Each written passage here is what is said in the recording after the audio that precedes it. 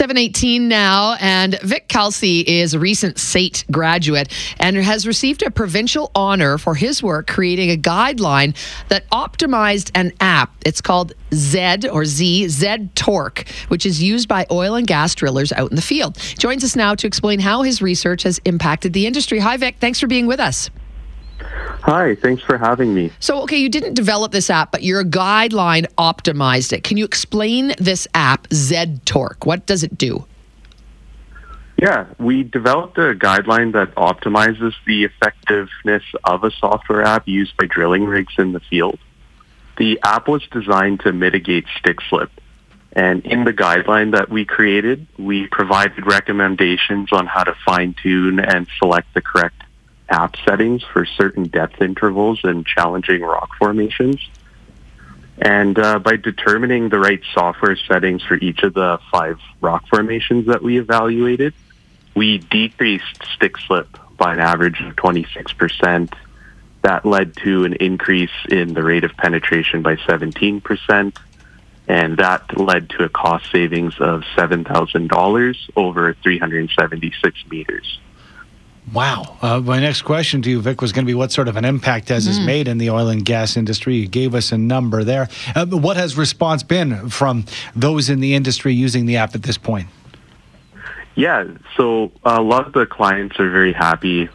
We aren't currently working on this project as it was a student project, but it is a successful app. It's important because, you're helping the oil and gas industry leave a smaller carbon footprint. We talk about this a lot of late. How important for you? I mean, this is not about engineers, it's about engineering technologists. Is that what you graduated from SAIT as? Yes, that's correct. So tell us a little bit about what an engineering technologist actually does, if we can step back to that. Yeah, so engineering technology and engineers are 2 distinct and different professions and fields of academic study. But that being said, engineering technologists and engineers often work together on projects. Incredible. And so petroleum engineering technologists are responsible for many technical activities associated with producing energy. And, this ranges from completions to drilling to geology to reservoirs. And typically petroleum engineering technologists will work closely with engineers. So this is work that you've done. This is a passion of yours, obviously, Vik.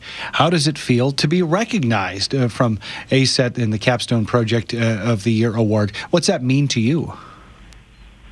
Yeah, my partner, Andre Fugisawa, and I, being nominated for the 2023 Asset Capstone Project of the Year award really felt amazing to us.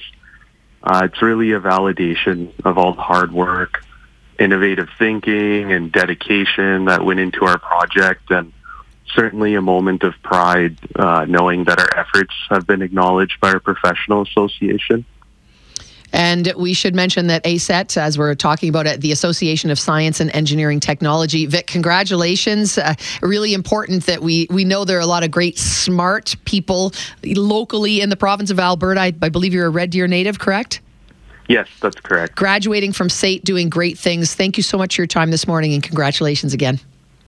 Canada may be known for its landscapes and friendly people, but beneath the surface lies a darker side of crime, history, and the paranormal. Since 2017, the award-winning Dark Poutine podcast has explored the shadowy corners of the Great White North and beyond, delivering chilling tales from a uniquely Canadian perspective. Hosted by Mike Brown and Matthew Stockton with over 300 episodes and fresh releases every Monday, Dark Poutine is your weekly ticket to the creepier side of Canada. Listen to Dark Poutine on Apple, Spotify, Amazon Music, or wherever you get your podcasts.